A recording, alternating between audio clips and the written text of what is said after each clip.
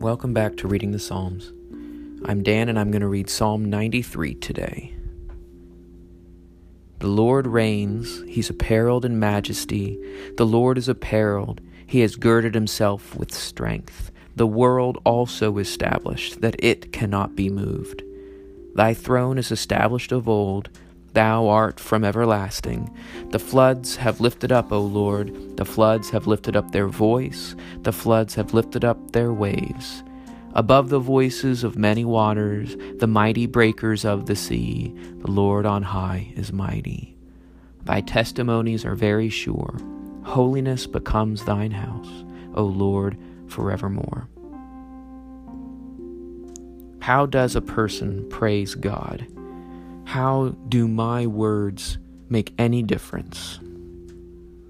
How do my statements of praise and glory help God when God is so big?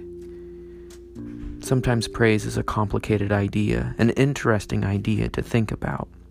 But when we think in terms of amassing power or totaling up the numbers of praises, I think the fault there is that we're looking at it from this lowly human position. These statements don't make sure God's throne is established. They don't fix his insecurities. That's the way we usually look at those sorts of statements. These words instead, these words of praise, are realizations of truth. Just as when you take the time to walk outside and find a tree and notice its beauty, or rather in the theme of this psalm, when you go out and you see the moving waters of a creek or a stream, or if you can, the powers of the moving waves. We are accepting God, enjoying God, appreciating God, and honoring his word, his power, and his majesty. Just like it said at the beginning of Psalm 92, it is a good thing to praise God.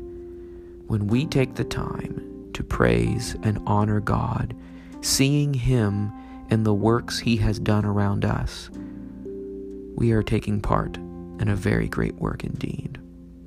Let's read it again. The Lord reigns. He's apparelled in majesty. The Lord is apparelled, he has girded himself with strength. The world also established, that it cannot be moved. Thy house is established of old, thou art from everlasting. The floods have lifted up, O Lord, the floods have lifted up their voice, the floods have lifted up their waves.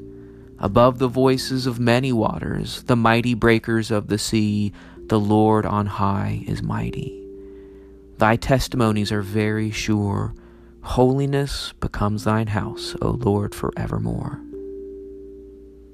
A little over a year ago, I moved to Rhode Island, the ocean state, and I have been able to enjoy the power and the impressiveness of the waves, to stand watching them come and go, silently sometimes, loud with power at others. God is forever.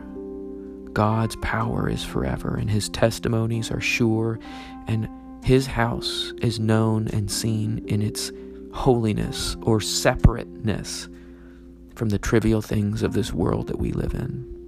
May we ever take the opportunity to look at what God has done and to speak of what God has done. Well, thanks for listening in, and I hope to talk with you again soon.